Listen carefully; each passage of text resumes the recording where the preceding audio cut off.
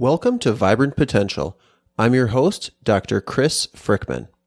Today's episode is with Jared Work with Integro. Integro is busy producing what they are trying to have be the best probiotic on the market, and I think they're coming really close to that. It's a great probiotic. There's a lot of new thoughts on how they're producing it. And I will say that I've used it with myself, my family, just starting to use it with patients now as I'm recording this. And we've had some really great results. If you're a regular listener, then you know who Chamonix is. She's my partner, and our baby is almost a year now. Her name is Anya Rose. Chamonix had to have some minor surgery a while back as part of her whole journey that she's had with breast cancer and with some of these dental issues that she's worked through with infected root canals and then a tip getting left in there and just on and on and on. So I've shared some of that story over several episodes. Because of that, so Chamonix is able to breastfeed. She only has one breast, and she's been able to breastfeed for almost a year now, and it's been going great. We're super, super thankful that's the way that's worked out for us and for Anya. And several months ago now, she had to have some dental procedures done, and she had she wasn't on any drugs ongoingly, but she had to have a little bit of anesthetics to numb the mouth so that she could have some of this work done. And that seemed like that affected Anya's digestive system. She was pooping really good, like a champ, up until then. And then this was a few months ago now, so I don't know if she was like 6 months or 9 months, I forget exactly. But she was starting to just be constipated. She wasn't pooping as regularly. And it was right after she had these anesthetics. Chamonix had the anesthetics, but clearly something went through the breast milk and affected Anya a bit. At any rate, we tried a whole bunch of stuff, of course, and I ended up meeting Jared. Chamonix and I both met Jared at the Great Lakes Conference in 2017, put on by Nutridyne. This great conference, put on by some fabulous people. And we met Jared there, and that was a blessing because he ended up giving us a bottle of Flourish Junior, which is the children's version of what we discussed in today's episode. Long story short, we gave some to Anya, and she started pooping again, just fabulously. I mean, she was like right back on track. So, and it had been, I believe, a couple of months that we were kind of struggling through trying different things, and nothing would work all the way. So this product worked really great for her. And then we decided to try it, and now I'm starting to use it in the clinic too, because I found that it's actually a really great probiotic. So, if you check out the show notes at drchrisfrickman.com/flourish, I'm going to have a discount code for you that you can pick up some Flourish for yourself from my shop, drchrisfrickman.com/shop. And I'll give you a discount code that you can check out on the show note page. Again, drchrisfrickman.com/flourish. And you can try out your own bottle. So without further ado, here is Jared Work.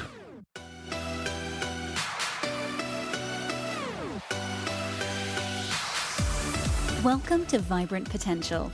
We provide you with everything you need to know to overcome stress, fatigue, and chronic health challenges, as well as optimizing your performance in fitness, relationship, and business.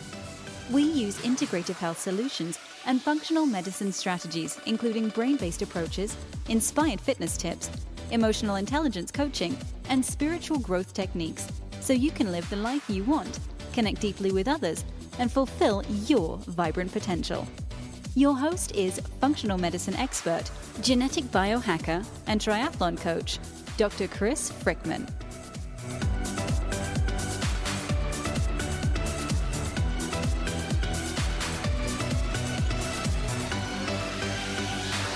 Jared Work, welcome to Vibrant Potential.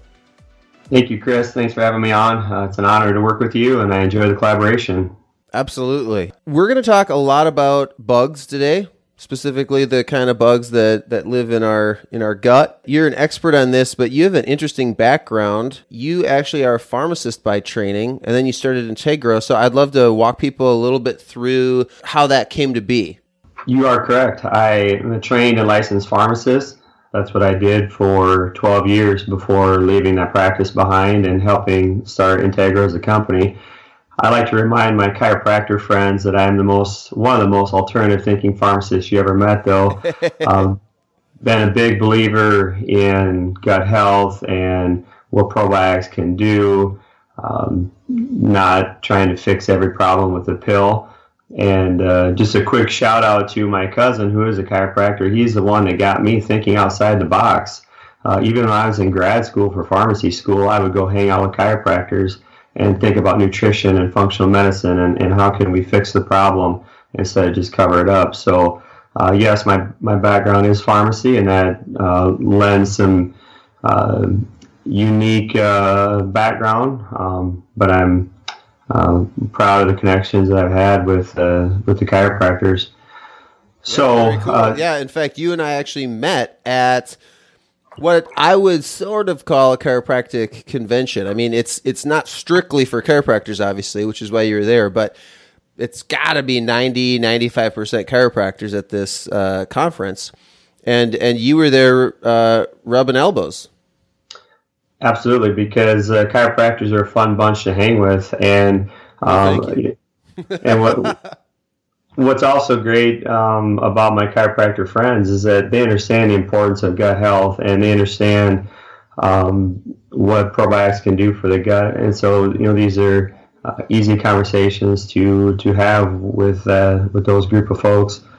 But like I said, 2.5 years ago in the summer of 2015, I left pharmacy behind. A group of investors and myself and some other talents. We have the business folks. We have a biochemist, myself as a pharmacist, and we had this idea and this dream. So we started a company from scratch in 2015. I'm one of the co-founders, been here since day one. We did research and development, R&D for the first 9 to 10 months, trying to perfect a formulation and a recipe. As any good scientist would do, we tear the recipe apart to see what works and what doesn't, perfect it, and did a lot of research and study through that.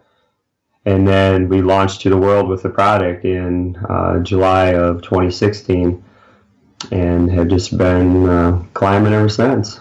Nice. Yeah, so you're actually, right now, you're only about 1.5 years deep from actually selling the product. Yeah, 1.5 years, in the marketing world, as far as, getting out in front of our clients and our practitioners that we collaborate with. But it feels like we have a lot of years of science and testing under our belts. Oh, absolutely. I get that for sure. Yeah. And I have to say, I'm just going to go ahead and spill the beans right now. I'm a fan of Flourish, and I'd love to get the information out to people. That's why I had you on the show.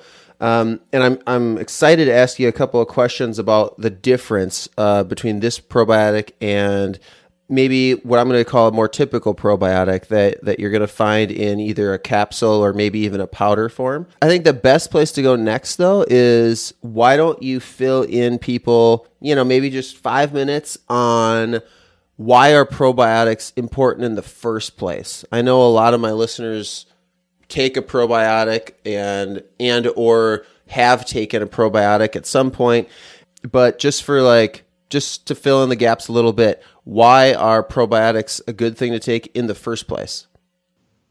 Sure. Well, I always love to use a quote that Hippocrates had. He's long considered the father of medicine, and thousands of years ago, he said all disease begins in the gut. Conversely, I say that optimal health begins in the gut. But he said that thousands of years ago, and a lot of the research and study that's coming out of academia and university is looking at the importance of these creatures, as you and I affectionately call bugs, in our gut, and the importance. And we know in the absence of the correct microbes and the correct bugs in our gut, all sorts of disease and bad outcomes can occur when you don't have the right balance, or you have dysbiosis, when things are wrong in the gut. We know that 80% of the immune system is in the gut. So if you have a healthier gut, you have a more robust immune system. The whole theory of the gut wall lining and that barrier between inside and outside, the lumen of the gut versus in the body, and how important that gut wall is. And when you lose integrity of that, what happens? Well, there's thought that is a leading cause of autoimmune disease, overactive immune system, because the body doesn't know what is self and what is enemy, and things are coming across it shouldn't be in the gut, or shouldn't be in the body. And I often remind people too that our gut is our connection to the outside world. Our blood doesn't touch the outside world. Our brain fluid doesn't touch the outside world. Sure, the air we breathe, and that's a whole other hour-long conversation of airborne toxins. But for the most part, our gut is our connection to the outside world. So again, the healthier the gut, and when you have the correct gut wall lining that functions letting in the right things and keeping out the bad things, is the way we were designed to be. And we know that we need good bacteria in our gut. So, the use of external or, supplemental probiotics just goes along with that theory, and the probiotics come in and help augment that system, promotes the environment for the good bacteria to grow, competes with bad bacteria, can help restore the lining of the gut that we talked about. So, we have bacteria in our gut, but when that goes, off kilter or goes awry for various reasons, overuse of antibiotics, stress, the wrong foods, the standard American diet, that's when the supplemental probiotics come into play to help restore that balance in the gut. Yeah, I think that's kind of where I was going was that why there's always this balance between I want to be optimally healthy. I'll take some supplements if that's what I need to do to be optimally healthy. But I don't want to be taking 100 supplements, and I don't want to be taking stuff that I can just easily get in my food anyway, right? And so I think you just hit on some of the really big ones. Antibiotics being the no-brainer. No pun intended there. No brainer kind of can turn you into that. But the antibiotics will actually totally wipe out the microbiome in some ways. And then but like you said, not just antibiotics, but like just things that we're dealing with, different kinds of stressors, which could be emotional, mental, physical, chemical, but then also the standard American diet or anything akin to that. And interestingly, not even just the standard American diet, but if you're eating paleo, that's going to promote one kind of, I shouldn't say one, but many different kinds of bugs, but it's going to be a different set of bugs than if you're eating ketogenic diet versus a vegetarian diet versus the Mediterranean diet or whatever diet that you're using. That's going to stimulate different types of bugs growing in your gut, and then that leads to a different type of health in your body.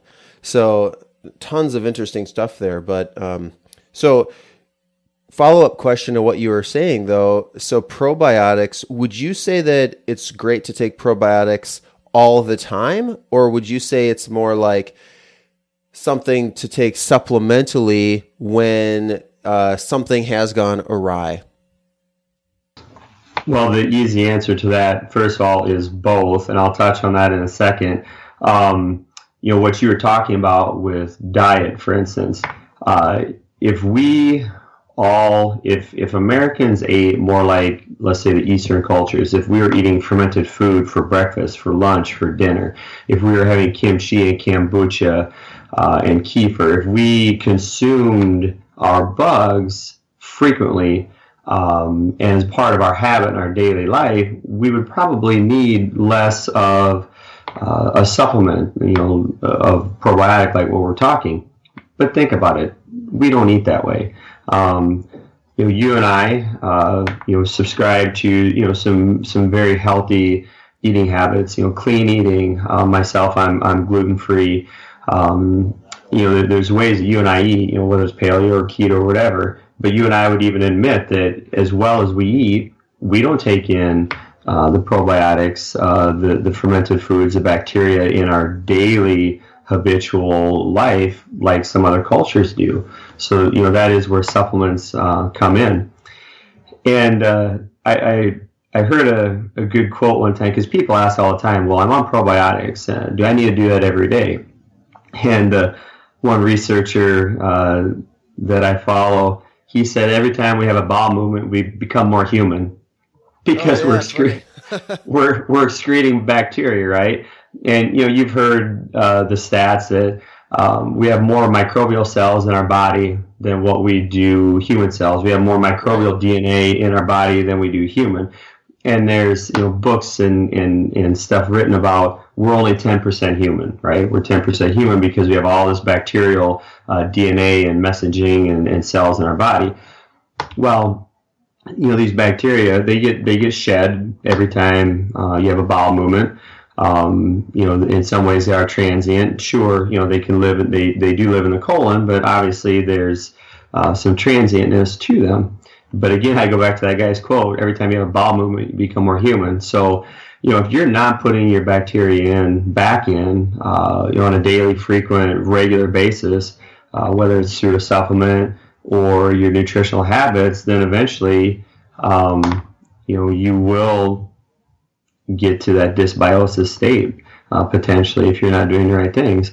And again, the way Americans eat, the antimicrobial soaps that we use, the antibiotics that we use, our lifestyle does not promote good bug health. We're a very sterile, very clean environment. We don't dig in the dirt anymore. There's a lot of microbes in the dirt. We're not necessarily agricultural based anymore. We don't hunt, we don't gather, we don't dig in the dirt. We don't get those microbes any other way like we used to do. So again, we have to supplement that because our lifestyle is not one that promotes the bacterial intake that we need. Got it. That makes a lot of sense to me, and it jives with what I know. Are you familiar? And I'm kind of putting you on the spot on this one because, of course, you're not affiliated with this product, and so you just be completely honest. Are you familiar with Dr. Zach Bush and the product called Restore? Absolutely. I know the product well.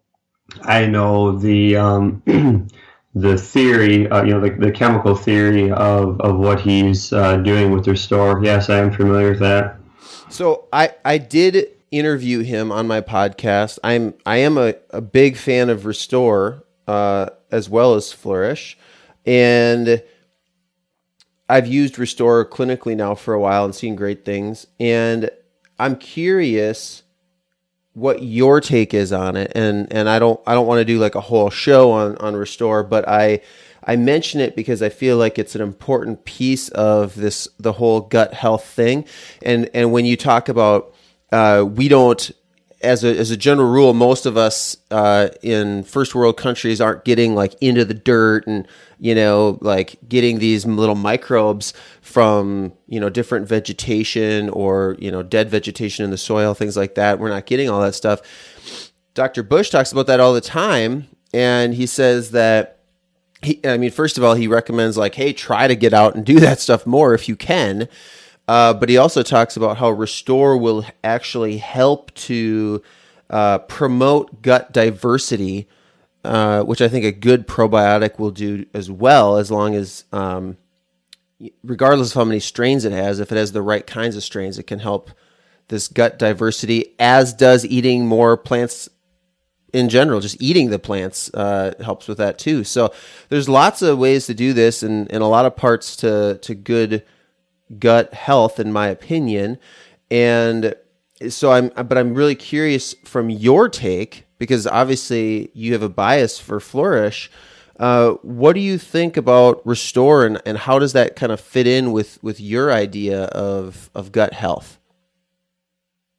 Well, there's a lot of synergy, honestly, between, let's just say, the theory and the chemical properties of what Restore does, and good gut health, and synergy between Flourish and Restore. So Restore is based on, and you've had Dr. Bush on, so he's talked about this, but if viewers, listeners haven't heard that, just touch on briefly. It's based on the theory of humic and fulvic acid, which is in some ways, like, and Dr. Bush would say, I'm really simplifying this, but in some ways it's like fermented dirt. It comes from the earth. It's been there for a long time. But they take that and they process that out, and they get humic and fulvic acid. And along with, there's a lot of health promoting attributes to humic and fulvic acid. There's a lot of trace minerals in there. Minerals that we don't get anywhere else. And those minerals are very, let's say, codependent on each other. They're synergistic, in that form in which they come. It's not taking vitamin C all on its own. It's not taking zinc all on its own. It's not taking magnesium all on its own. These things come as a system. It's like eating an orange. You get the whole system and not just vitamin C, and that's what humic and fulvic does. So a couple other things with the humic and fulvic acid. And some of the research that I've done on the humic and fulvic acid. So it can promote the healing of the gut lining. So we talk about this gut lining, and there's junctions between the cells of the gut, and those junctions are what are supposed to function properly to let the good things in and keep the bad things out. And in an unhealthy gut, or where the integrity of the gut wall is broken down, those junctions don't function properly. Well, some of the mechanisms of these humic and fulvic acid products actually work to restore, hence the name, restore the function of those tight junctions. And so they work directly to help heal the integrity of the gut lining. And another, and I don't know if Dr. Bush talks about this other mechanism, but where I live, this is really important, and so it really piques my interest. It's been researched that the humic and fulvic acid can act as a glyphosate binder.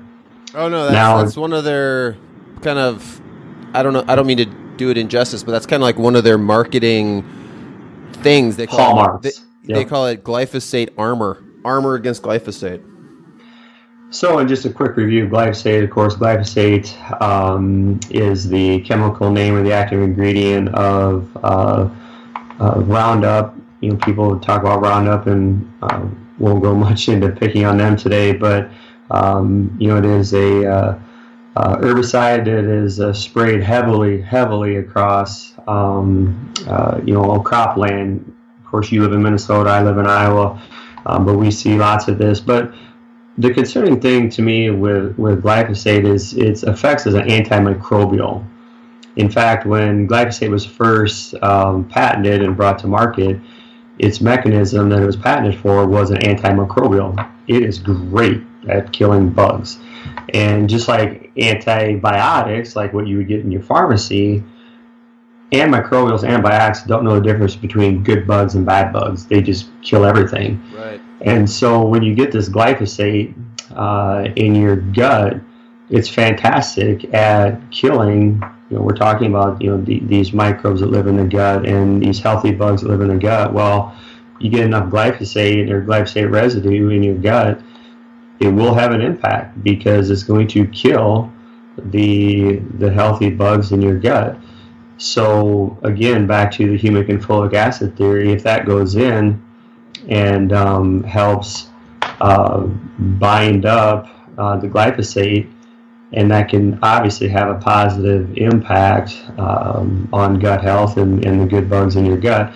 So I guess those are, briefly, and Dr. Bush could talk for hours. That's plenty. I mean, actually, that's awesome. I guess I was just curious if you thought it was a good product, or if you kind of felt like, no, you just take Flourish and you'll be set, or if you thought that they worked well together, or what. So I think you answered that question beautifully. I appreciate it. I love the two of them together. And again, one that's probably not studied as much because it's harder to look at, but I think that back to what I said about the trace mineral content, everything that comes with the humic and fulvic acid, these bacterial cells are machines just like human cells, right? Or, similar to human cells. These bacteria, the good bugs, they need nutrients as well. So, the humic and fulvic acid, it can help feed the good bugs. So not only is it binding the glyphosate and trying to get that out, which is a harmful thing to the good bugs, it's also helping feed the good bugs, and it's helping to restore the gut lining. So the two of them are perfect co-partners in healing the gut. Absolutely. Beautiful. All right. Well, let's get into a couple other of the specifics then about Flourish. So how many strains of bacteria? So, and just really briefly, if there's somebody listening that doesn't know what that means, that just means that there's different kinds of bacteria.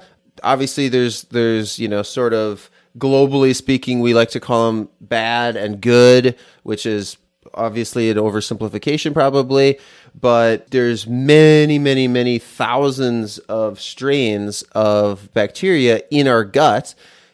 Are there thousands of strains of bacteria in any probiotic that you're aware of?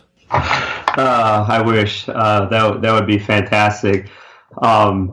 I forget the exact numbers because it's been a while since I've listened to Rob Knight. Rob Knight's one of the leading researchers out of UCLA, where he talks about, he's the lead in the American Gut Project. So I'm going to oversimplify these numbers, and you can look at his research and find the exact numbers. But there's roughly like 1,000 species of bacteria in a human gut. Now my 1,000 are different than your 1,000, Chris, but roughly speaking, there could be 1,000 different species of bacteria in our gut.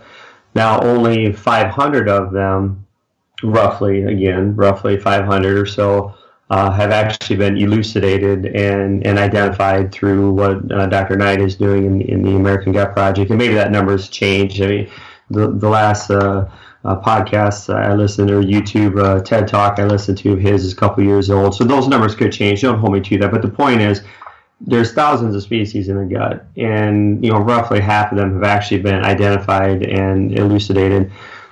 But then you take those 500 that we know, and possibly only 100 of them can be grown outside the human body. A lot of them just, right now exist in the human body and need to be in the human body.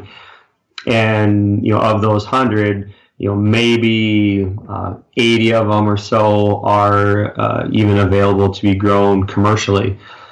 So you take something outside of its environment, it's actually hard to grow this in a stainless steel tank, for instance. So when you talk about, we have 1,000 species, can I take a probiotic with 1,000 species? Well, it's really hard to replicate the inside of the human gut, and it's hard to get there. And like I said, commercially, even for the people that grow the bacteria like myself, we don't even have access to all those species to grow outside the human body. So, no, we don't have 1,000 species, but I am very happy and proud to say that in our mix, we have 11 different strains, which is a good number. Right? You look at some of the other products on the market. More than most other brands that I'm aware of. Yeah, a common number seems to be 1, 3, or 5, honestly. You don't see many with 11. Sure, there's some that might have 15 or whatever, but we're probably 11. But the other thing to note with our 11 strains is the different genre or family that they come from. And I'll explain that in a second. But of our 11 strains, we have 5 different families or genre of bacteria represented. And to what you said about some of the other commercially available probiotics, a lot of them only have 2 genera. And most people are familiar with the lactobacillus. Okay, that's a pretty common one. That's in yogurt and lots of different things. So lactobacillus is one family or one genre of bacteria. Another common one is bifidobacteria, again, another family. So a lot of the products on the market have lacto and they have bifido. The two that are, those are the ones. Famous, the most common ones. You walk into a pharmacy, you look at the probiotic, and hey, here's lacto, here's bifido. But we take it a step further and throw in 3 other genre family of bacteria. One is bacillus, another one is Saccharomyces, and then another one is the Enterococcus family. And what that does is it adds diversity. So again, you're looking at the human gut, there's 1,000 species in there, and there's just a ton of diversity. So if you're taking one strain from one family, while it might be a good probiotic and it might be a good strain, there's not a whole lot of diversity in that.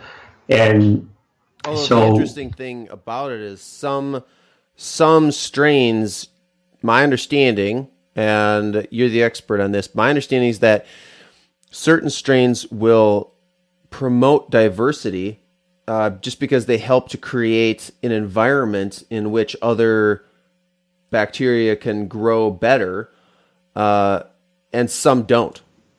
So that is absolutely correct. And we kind of simplify that as good bugs promote good bugs and bad bugs promote bad bugs. Right. The good bugs want their neighbors and friends to be like themselves, and be of similar health promoting the good bugs. So good bugs promote good bugs, and along that theory. So you're touching on a theory that we use. It's called consortium theory, in that we grow our bacterial species together. All 11 grow up as friends and neighbors together.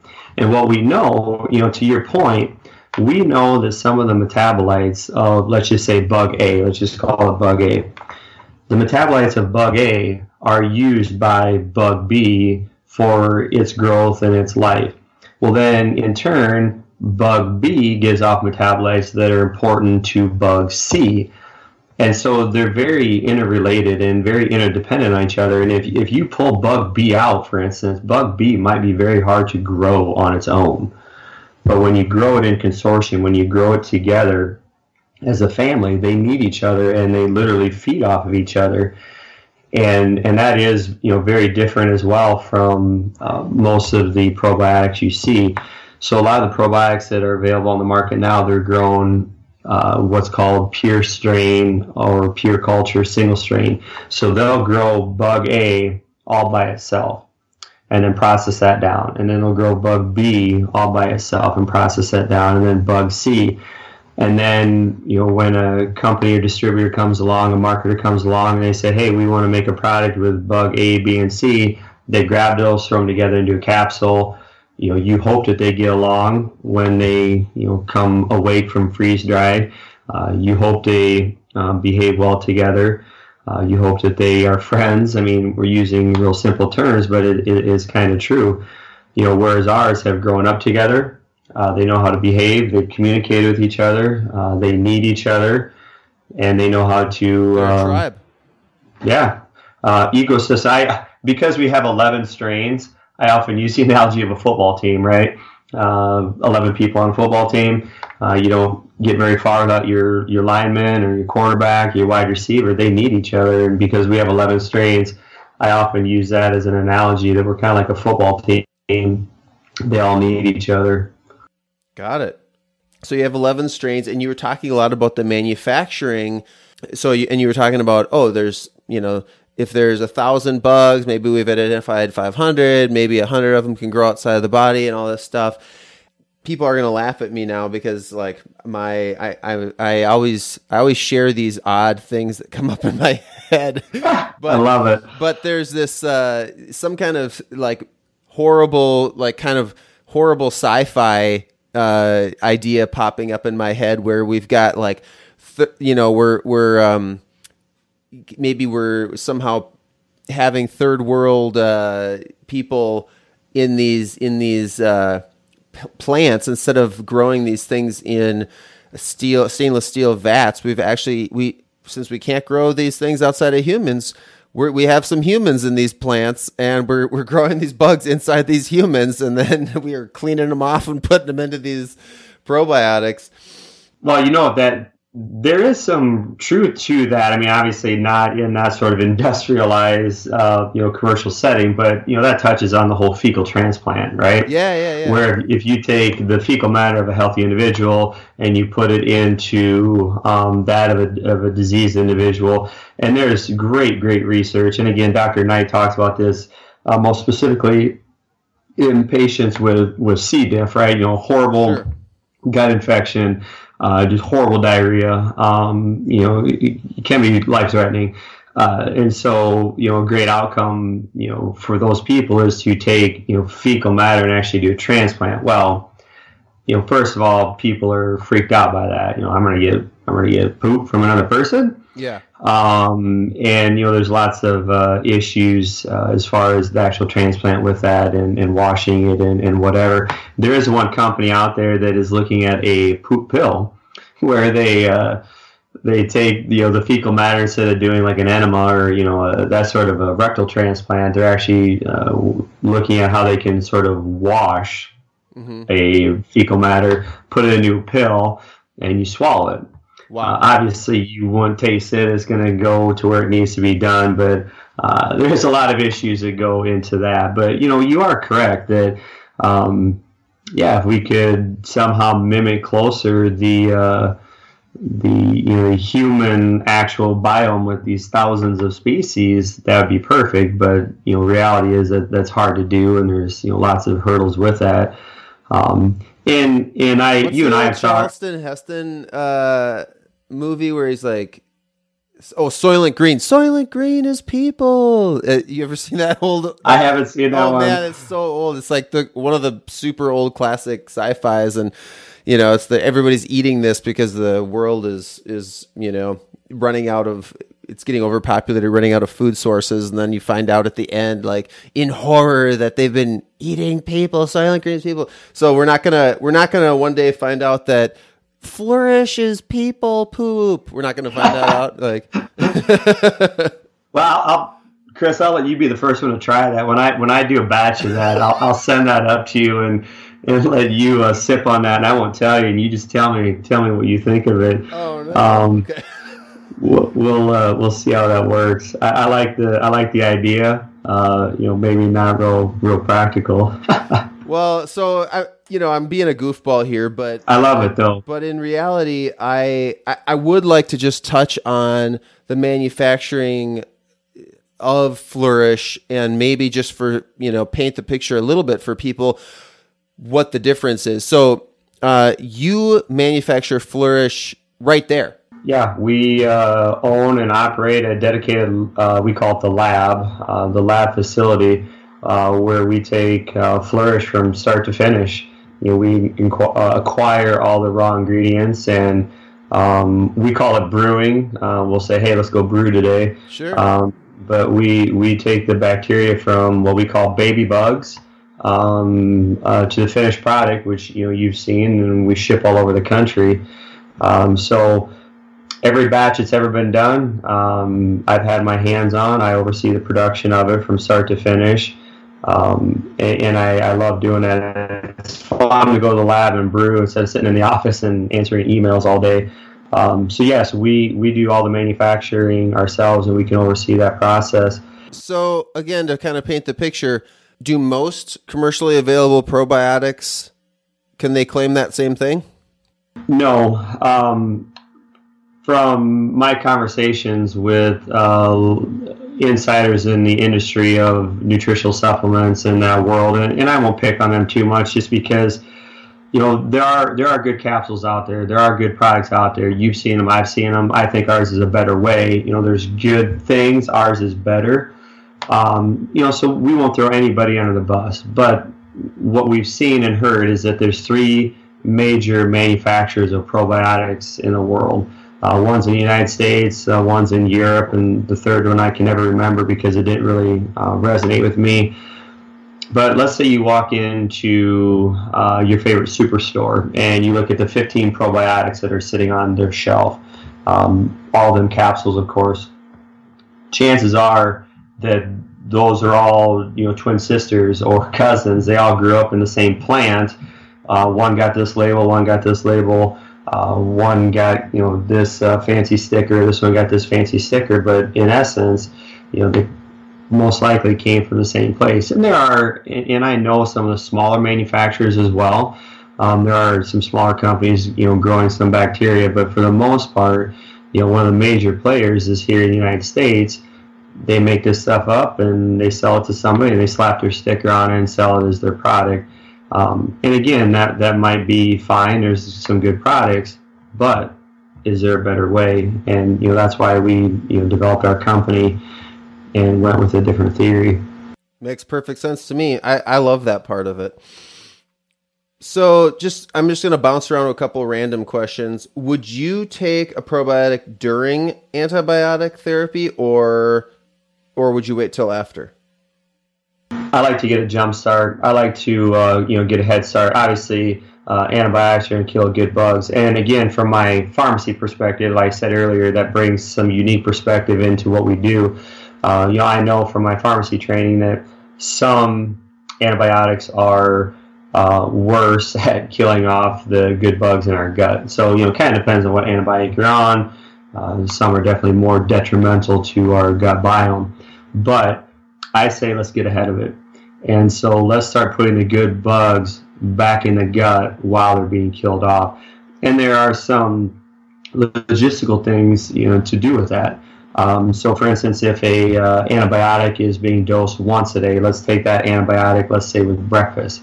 Well, then let's separate our probiotic later in the day. The main theme with that, don't have your probiotic in your gut at the same time, in your stomach at the same time as an antibiotic, because obviously, at that, very moment being together, it could have detrimental effects. So I like to separate them out. So some antibiotics are once a day. A lot of antibiotics are twice a day. So if you're doing antibiotic breakfast and supper, let's put our probiotic lunch or bedtime. There's a few antibiotics that are dosed 3 and 4 times a day, which gets a lot harder to logistically space out.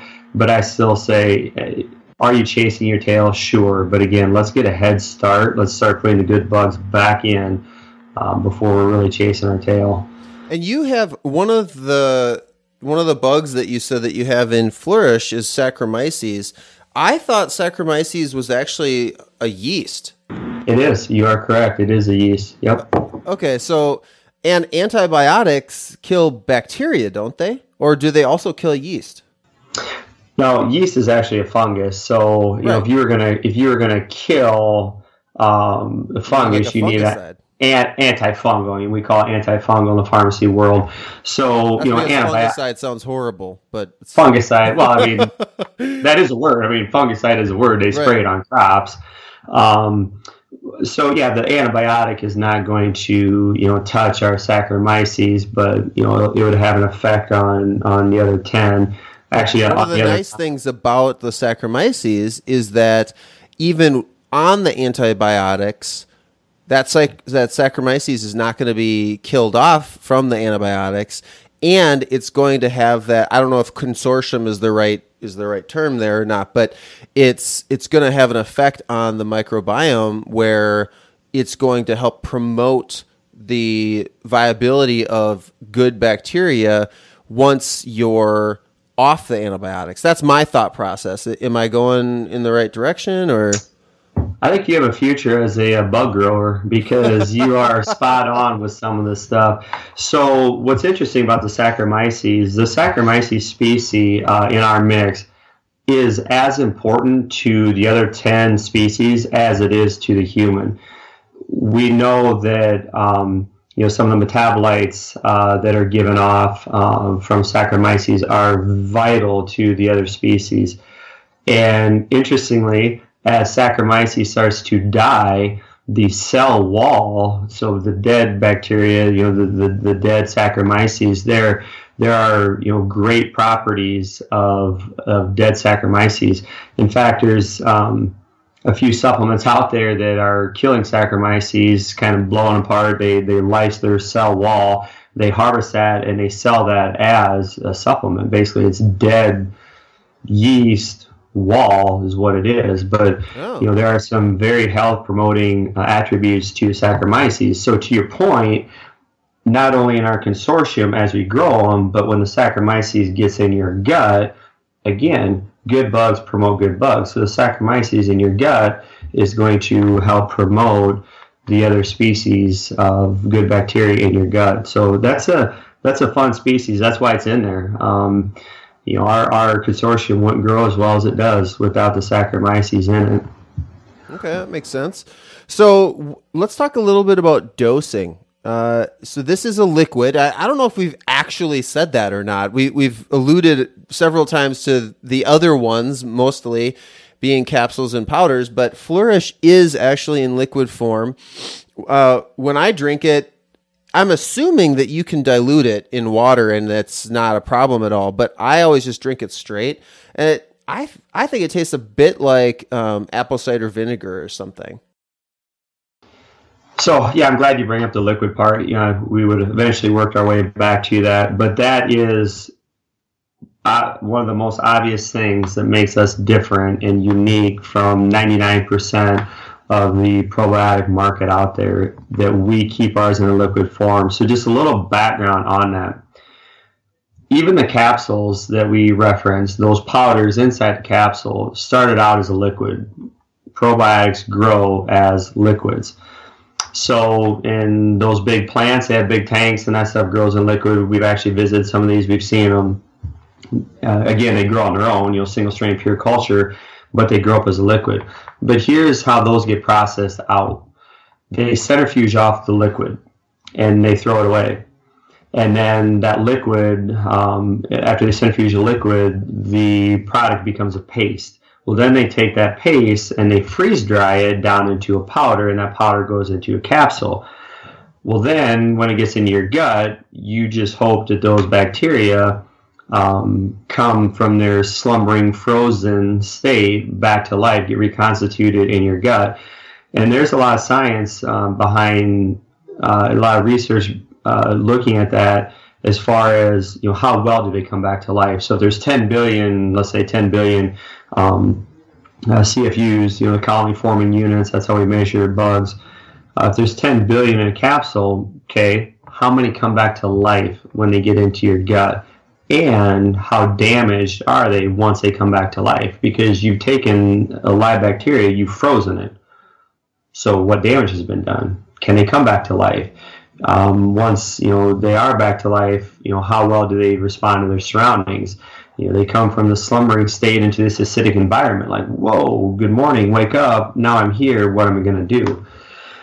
And so, there's been a third-party independent study. You can find this kind of stuff, doing a lit review of the actual percentage of bacteria that come back to life out of a capsule. And it varies. We've seen some only 2% come back to life out of a capsule. Some of the better ones are 70%, but, it's a wide range. But the other thing I want to touch on... Interesting thing to try to research, too, because...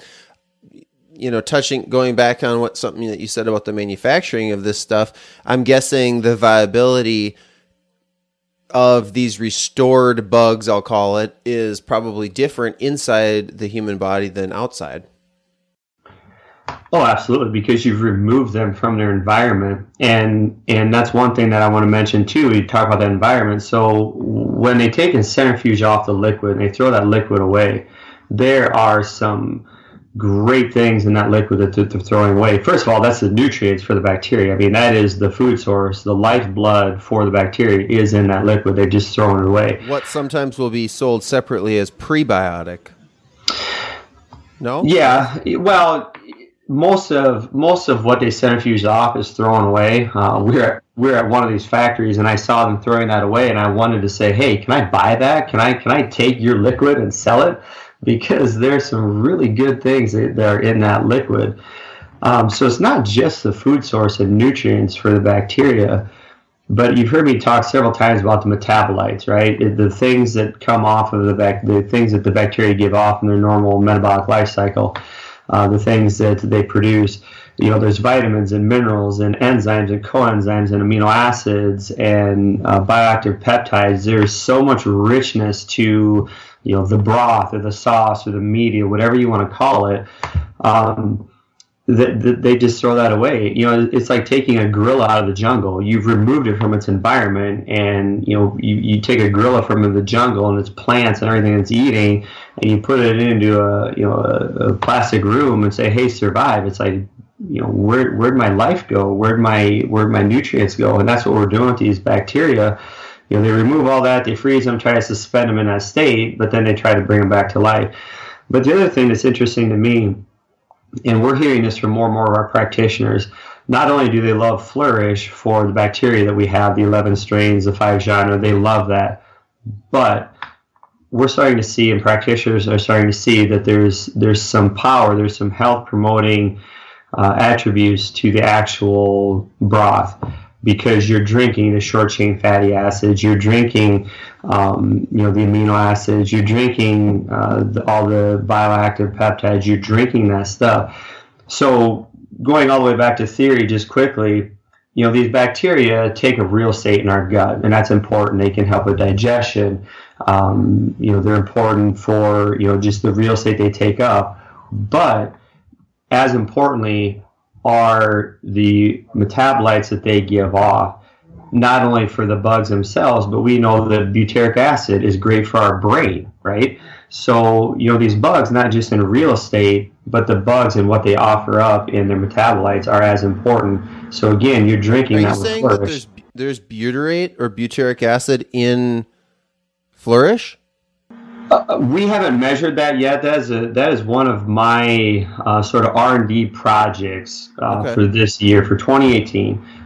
We were really good at measuring the bacteria. We're really good at we guarantee a minimum threshold for the bacteria before it ever gets released into the distribution system. But for 2018, because of this conversation about the broth, the sauce, what's in it, and why are we loving that so much?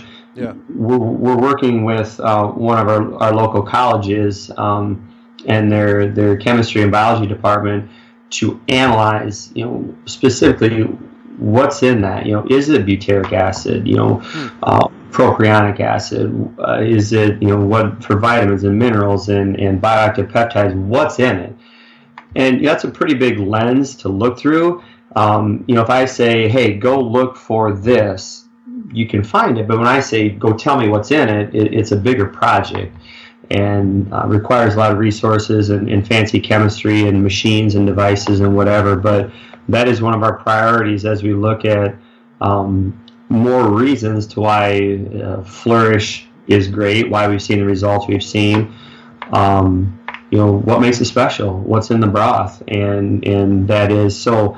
I can't say to you right now, what level of butyric acid is in there. We know in the gut that the good bugs produce butyric acid, and that's good for the brain. We know that, living in the gut. But what's that look like in Flourish, and what else is there? Stay tuned, my friend. Stay tuned. Okay, fair enough. So you have 8 billion. That's the number that's like the guaranteed minimum number of CFUs in Flourish in one. Serving, 1 tablespoon. One serving. Yep. Yeah. Yep. I'm going to ask 2 questions at once because I'm just going to. So first of all, why is, you kind of already answered this, but I want to make sure we get it across. Why is 8 billion in Flourish? How is that competing against 100 billion in a capsule? And then here's the second question that in my mind is related. So if they're freeze dried and they're just sitting in a capsule, I get how they're a little bit more, I'm thinking they're probably more stable. Like, in other words, like, they're not going to be doing a lot of other things, good or bad. So since Flourish has like more good potential, I'm just kind of curious. Let's say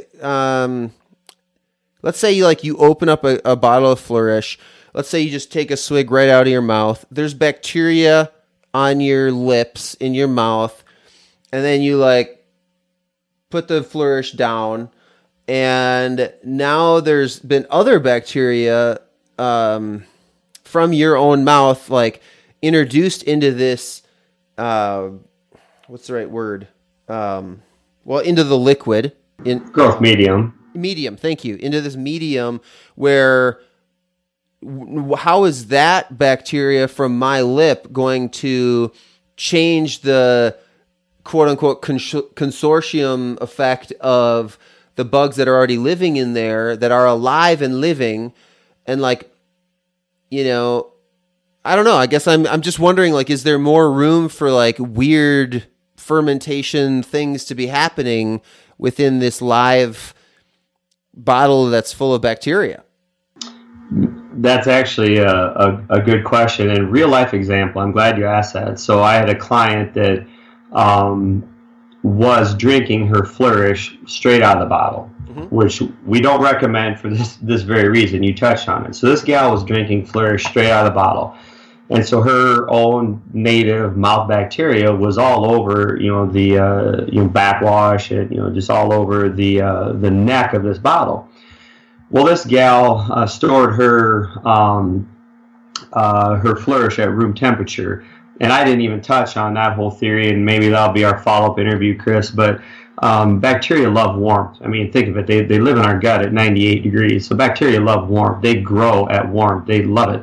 So this gal was leaving her bottle of Flourish set at room temperature, and she would continue to swig out. Well, then she left it sit there for 4 months on. I mean, that was her fault for not drinking it, but she left it set on her counter for 4 months at room temperature, and absolutely, it started to grow her own native sort of up. Well, it kind of got gross, and I chuckled with her, and I'm like, okay, first of all, don't drink it straight from the bottle. Try not to inoculate it with something else. Drink it quicker than leaving it for 4 months. And of course, when you have it in the refrigerator, bacteria slow their metabolic life cycle at 37 degrees. So if you keep it in the refrigerator, just like bacteria doesn't grow in your food as quickly in the fridge, these bacteria don't grow as quickly as well. So real life story, don't drink out of the bottle. Not that you should be scared of your native mouth bacteria, but hers got pretty funky and became unusable. To your point about stability, absolutely. You look at the probiotics that have been freeze dried. They have a longer shelf life, and that's okay. They might have a shelf life of 2 years. We have a shelf life of 6 months, and I'm okay with that. You don't expect your broccoli to last forever. You don't expect your fresh fruit to last forever. Your fresh meat. Things that are living, things in this active metabolic life cycle aren't going to last for 2 years. And it goes back to how we grow them and keep them at a in the liquid state in their most natural form. They're not going to last for 2 years, and I'm okay with that. We'll never match the shelf life of a frozen probiotic, but I think the advantages far surpass the shelf life aspect. And part of the reason that this whole concept of freeze drying was invented was for that very reason. How can they last longer? Are they easier to ship? Convenient, yeah. Easier to ship, easier. One of our biggest issues is we're trying to ship to North Dakota in the winter. We've had a few freeze. We ship to Arizona in the summertime, and they're get up to 120 degrees, which, by the way, our bacteria can exist at a temperature of 127 for a bit. So we've had to learn, in our process, what it means to ship these. It's heavier than a capsule. There's issues that go with that. But what are the values of having it in liquid form, and the hurdles of shipping? Oh well, we get over those. We will never have the shelf life of a powder, and I'm okay with that. And to your first question about the 8 billion and the CFU, the most simple sort of quip that I can give for that is quality, not quantity. Okay, so it's like, and you've seen this, Chris, with your Flourish. When you open it, you hear psh, because the bacteria are alive. I mean, they are alive, metabolically active, giving off CO2, giving off nitrogen. They pressurize that bottle like a soda bottle, to some extent. And so the bacteria are actually alive in that bottle. When left in their natural environment, like our liquid, they are very acid resilient. They can go in the stomach and just think that's natural, because, again, the lactobacillus, the bifidobacterium, the bacillus, they're lactic acid producing bacteria. So lactic acid drops the pH. When left in their natural environment, the bugs actually like pH. In your gut, that's one of the functions of good bacteria, is that they alter the pH that is more suitable to good bacteria, because the good bacteria actually like a lower pH than, let's say, bad bacteria like E. coli or Salmonella. And so one of the functions of the good bugs in your gut is altering the pH of their environment, again, to promote the growth of their friends. So going back to quality, not quantity, these 11 billion are alive, they're kicking. They don't need to be 11 billion or 11 strains of 8 billion. Oh, sorry, 8 billion. Here's an industry secret, though, Chris, that I've heard from from numbers of people over and over. Okay, I won't tell anyone. Yeah, don't tell anyone. But I mean, it's true. I mean, you ask somebody, they're going to say this. Is that it's called overstuffing? Okay, so if you buy a capsule that says they have 10 billion, they might have stuffed 40 billion in there just to try to get 10 billion to be present at shelf life. Try to get 10 billion to be present when it gets to the stomach. There's overages. So even with our product, so we guarantee a minimum of 8 billion. Okay, but when you get this, there could be 12 to 14 billion in there. So we have a minimum threshold of 8, because that's where we say, okay, we know we're going to clear that. Our batches always clear that. And so that's sort of our minimum. But when you get this, there's going to be 12 to 14 in there. And again, they're alive. They don't have to come back from a resuscitated state. They don't have to come back from being frozen. And the other interesting thing, sort of the kings of fermentation are the Japanese. And some of our techniques actually come from the Japanese and how they do it.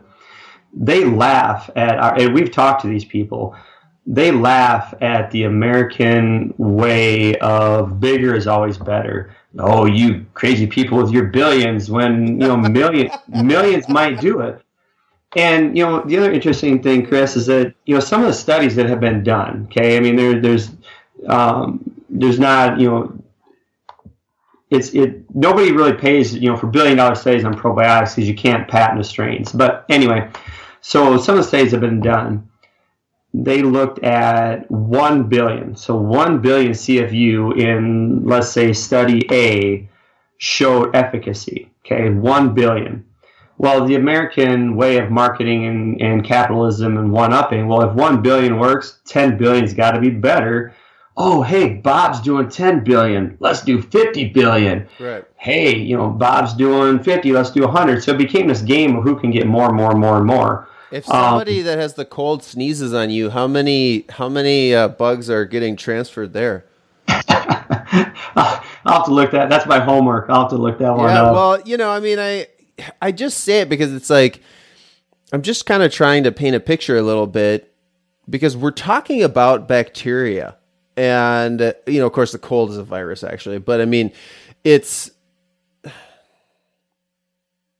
I find this fascinating, the way that you're doing this, and a lot of people still think of bacteria, even though over the last 10 years there's been a huge sort of bringing to light how important the microbiome is, and that and even when I was in junior high, we knew that there was weird little bugs living on our desks and in our eyelashes and all kinds of places that are just like, it seems gross. Like, let's wash it off, use our antimicrobial hand soap and stuff like that at the kitchen sink.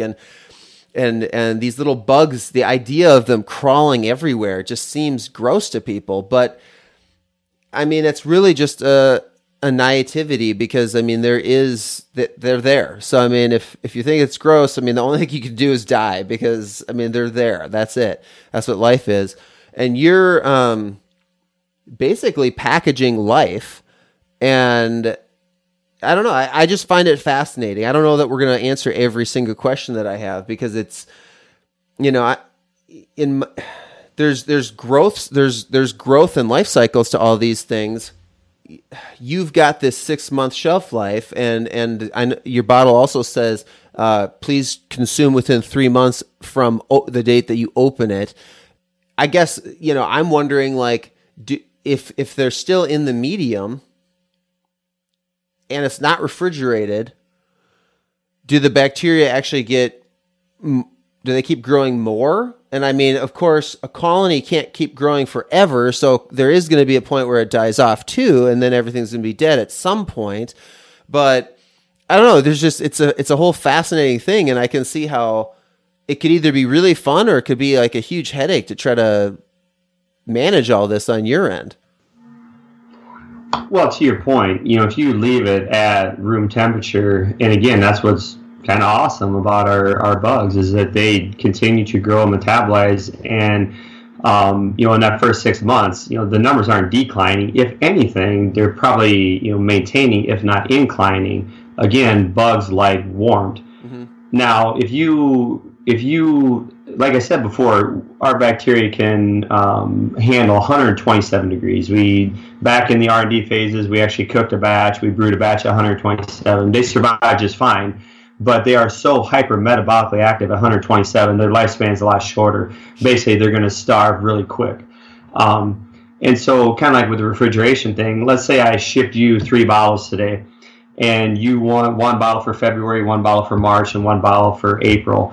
The March and April you want to keep in the refrigerator purely for longevity, because when they're at 37 degrees, they're eating less of their food. They're just chilling out. I use this analogy all the time. It's like a bear in hibernation. Mm-hmm. They're just like, hey, 37, we're just going to chill out. We're not going to eat. You ramp those babies up to 100 degrees, and I don't recommend this because we, do it in controlled environments and we're experienced bug growers, but if you had them at 100 degrees, they're crazy metabolically active. They love that. Again, they live in our gut at 98, man. They love warm. So personally, the bottle I use on a daily basis, I keep mine at room temperature. I like the flavor at room temperature. My wife doesn't like the flavor at room temperature. She keeps hers in the fridge. I like mine at room temperature. I think that that's more close to the internal human body temperature. Mm-hmm. So let's say room temp is 70. Well, that's closer to 98 than coming out of the refrigerator. So I think they're just sort of revved up and ready to go in your gut and find a spot to live and have at it. But how quickly do you go through a bottle that's open? I'm not a fair example, Chris. I probably drink a third of a bottle, if not a half a bottle a day. Ooh, okay. because I can, man. I make this stuff, dude. I mean, yeah. I get all the leftovers. This stuff is so awesome. We don't waste a drop. So at the end of a bottling run, after we bottle it, and we do all that here too, we don't let anybody else touch our bugs. We drain the bottom of the tank. We drain the hoses, and that's what myself and my colleagues, that's what we take in. So economically, I'm not going to tell you drink a bottle a day, but we're accustomed to that. And there's days I drink even more. If there's a bug going around the office, or influenza is rampant in our community, I'll hammer down and I'll drink more. Or if we go out for lunch and eat too many tacos, I'll come back and just pound 10 tablespoons right then. Actually, a fun little trick I'll just throw at you because we're talking about it. Yeah. After we go out for tacos, and we love our chorizo tacos down here, I'll go back to the lab or where we store the leftovers, and I'll do 3 tablespoons of Flourish with 3 tablespoons of apple cider vinegar. Oh, okay. You talk about a digestive cocktail. You drink that down, it warms all the way down your esophagus, gets in your belly, and about an hour later, you can just feel like everything just dissolved. You said 3 tablespoons of each, not 3 teaspoons. Nope, 3 tablespoons. I mean, we're 3 tablespoons of each. And I kind of asked the question. It wasn't very direct. I'm going to re-hit it. Can you dilute this stuff with water? I gave a bottle to a patient recently. I think it was yesterday, in fact, but it was recently. And I texted him afterwards and I said, hey, by the way, just make sure that you tell me I want to hear about any like good or bad changes that you notice. If you notice anything, I want to know about it. And he said, so far, all I can tell you is that it tastes bad. Don't spread that rumor, Chris. Well, it tastes like something, and you either like it or you don't. I actually kind of enjoy it. And like I said, I think it's kind of like the Junior product is different, but the main Flourish product, I think it tastes a lot like apple cider vinegar. And so you're actually like sometimes mixing it together. But back to my question, can you dilute this in water? All right. So to that point, you mentioned flavor, and that is, a comment we get often. And by the way, never add stuff for flavor. Like, don't change, man. You're perfect just like you are. So, but thank you. I'm blushing. Yeah. So, but I'm glad that you're not like throwing in weird stuff and sugars and things just to like make it taste a different way or something. But anyways, just wondering if you can dilute it in water or if that somehow makes it not as potent somehow.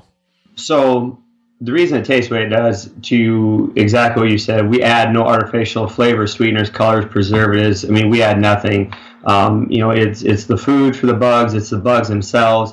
We had people say, can you make it taste like peaches? Can you make it, and the next person will make it taste like strawberry. I can, but you're going to completely alter the formula. And if I make it taste like peaches for you, then Mary's going to want strawberries, and then Johnny's going to want bananas. And I'm not going to walk that path. We're proud of what we don't put in there. Absolutely. We're proud of, and it is a natural flavor. My wife loves it when I say to people, the world was never meant to taste like a lollipop. This isn't going to be, that sweet little concoction. That's a tweetable right there. The world is not meant to taste like a lollipop. That is a true statement. So I would say 50% of our people drink it straight. You drink it straight. I drink it straight. I make it taste even worse by adding apple cider vinegar. I mean, you want to tickle? I dare you to try that. I will say, in fairness to your product, for people listening that haven't tried it, I say it tastes kind of like apple cider vinegar, but it's not quite as potent. Like if you take, it's not as harsh. It doesn't burn. I mean, Flourish doesn't burn. I've taken apple cider vinegar. I'll take a swig of that too. Like that's how weird I am. And that does it like burns. I mean, it's ours does. Yeah, ours definitely does not burn, but it has that fermented taste. I've heard people say soy sauce, or a friend of mine lives out in North Carolina, does a lot of barbecue. He's like, I taste the barbecue sauce in it, which we have molasses in. Well, because of the molasses, right? We have molasses. That's one of the food sources for the bugs and molasses. He's a connoisseur. So, and we have some that actually like the flavor. But to answer your question, 50% drink it straight. The other 50% mix it and dilute it, and that's perfectly fine. Okay. So, for instance, kids, with the Junior version, they might take 10 mils, and you and I are both, anti, like juice, anti, sugar. My sons, they don't get an 8-ounce glass of grape juice every morning, to spike their insulin before they go off to school. But they will get 10 mils of Junior with just like 7 mils of grape juice just to kind of temper the flavor a little bit. And they get it in a little dosing cup. We all do our bug shots every morning. So grape juice, apple juice, 10 pomegranate. mils, by the way, is 2 teaspoons. 2 teaspoons, correct. Yep, 2 teaspoons. And I have adults that will do that as well. Some will actually mix it with milk, which I think is disgusting. Which, by the way, if you leave Flourish and milk sit too long, it'll actually start to curdle, because the bacteria, our bacterial species are alive. They'll start to chew up the milk sugars and eat them. Think of the healthy cottage cheese you could make with that. Yeah, and eat that. Orange juice is another one, because that's sort of acidic and sort of kind of massive flavor. Chocolate milk, I'm not a proponent of that, just for my own dietary preferences. And then the other one too is like in a smoothie. So if you're making a protein shake, like a after workout shake, or like a fruits and greens shake. Goes perfect in there. I will tell people after the blender, don't send the bugs through the blender. The centrifugal forces, the shear forces of the blades, the ice, could. I mean, this is hard to measure, right? But I'm very careful with our little bugs. And we don't want to send those through the blender just in case it blows them apart. Yeah, interesting. Okay. I never thought of that. Grab your Ninja, make your shake, and then dump your bugs in and just kind of mix it up with a spoon. And we have a lot of people that do that. And I'm personally never a fan of putting like liquid vitamins, or I would say Flourish is the same, where it's like I wouldn't want to throw that into a smoothie because there's so much smoothie that's left on the glass, like the side of the glass in the glass. Like unless you're adding water, swirling it around, and getting every last drop. If you're putting in, if you're putting in 5,000 IUs of vitamin D, you might only be getting 2, or same thing with the Flourish. It's like I don't know how much I'm getting. I'd rather just get it. Hammer down and take it. So that's my only caution when mixing. So let's say you put your dose of Flourish in with 8 ounces of grape juice, or you do that for your kid, and they don't drink all their grape juice, right? Well, how much did they get? Even when I was, a practicing pharmacist, and I would, help parents dose their kids on, certain medicines, and can I mix it in a bottle? And I'm like, well, just make sure the whole bottle is consumed. Right. Don't, if there's some left behind, how much of that is the medicine? I don't know very many people that are anal enough to actually make sure it is. I mean, most people are like, yeah, okay, whatever. I mean. But, so again, if you're going to, like with my kids, they get 10 mils and 7 mils in a little like leftover medicine dosing cup, and they drink that. That is different. But, to that point, the dilution doesn't make any difference to the bacteria. You could put in 8 ounces of water if you wanted to, but, with back to the flavor, why not just shotgun, 1 or 2 tablespoons instead of making 8 ounces taste kind of funky? Yeah, I'm with you. I'm just looking you're for drinking 8 ounces people that want options, but I'm with you. 50% straight, 50% mix it. And there again, if you like grape juice, mix it with grape juice. If you like pomegranate juice, mix it with pomegranate juice. Then they can tailor it to their flavor, and I don't have to. I didn't mess with my formulation. They tailored it to their palate. So mixing is just fine. We like it straight up. So one of my favorite stories I do have to mention, just because it's fun and we're talking about dosing.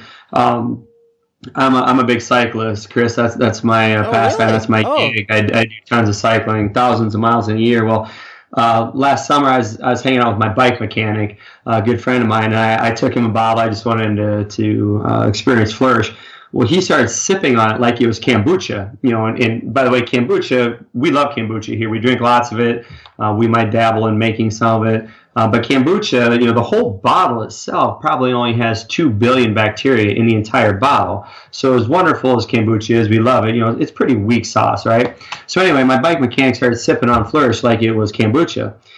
And about 2 hours later, he took the last swig, he set the bottle down, and he says, how long was that supposed to last? And I chuckled. I said, well, for most people, it's 1 month. He's like, oh.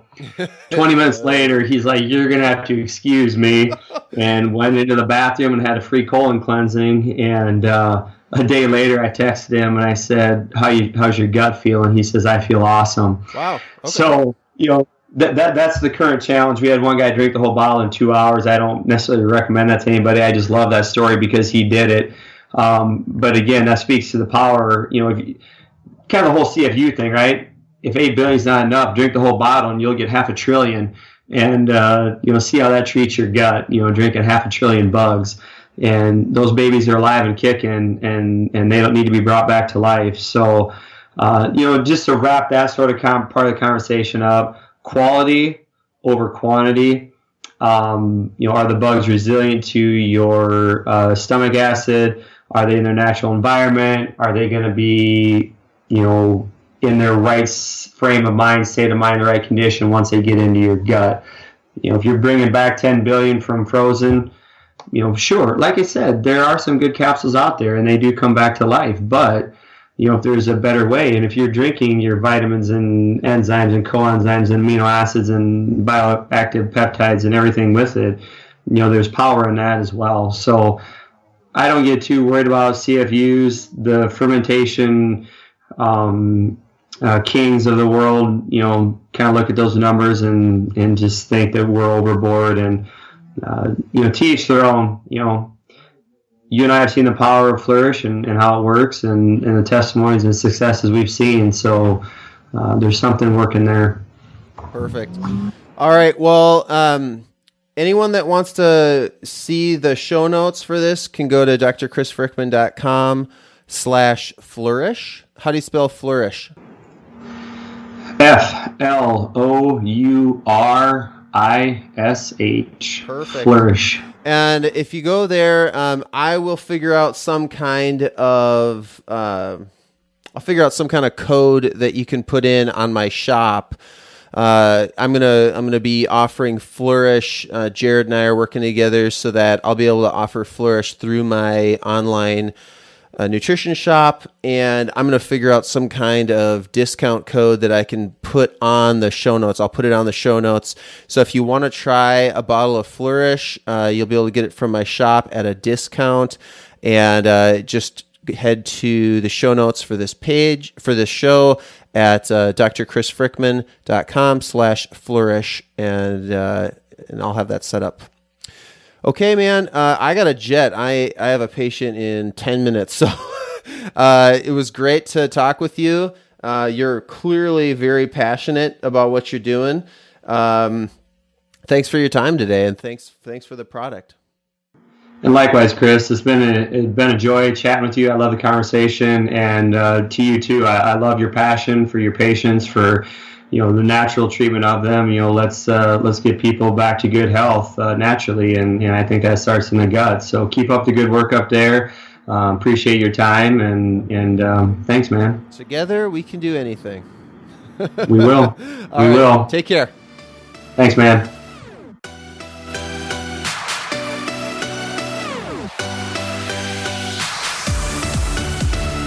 Visit drchrisfrickman.com for more cutting-edge content, including nutrition and detoxification advice, unique fitness videos, and more.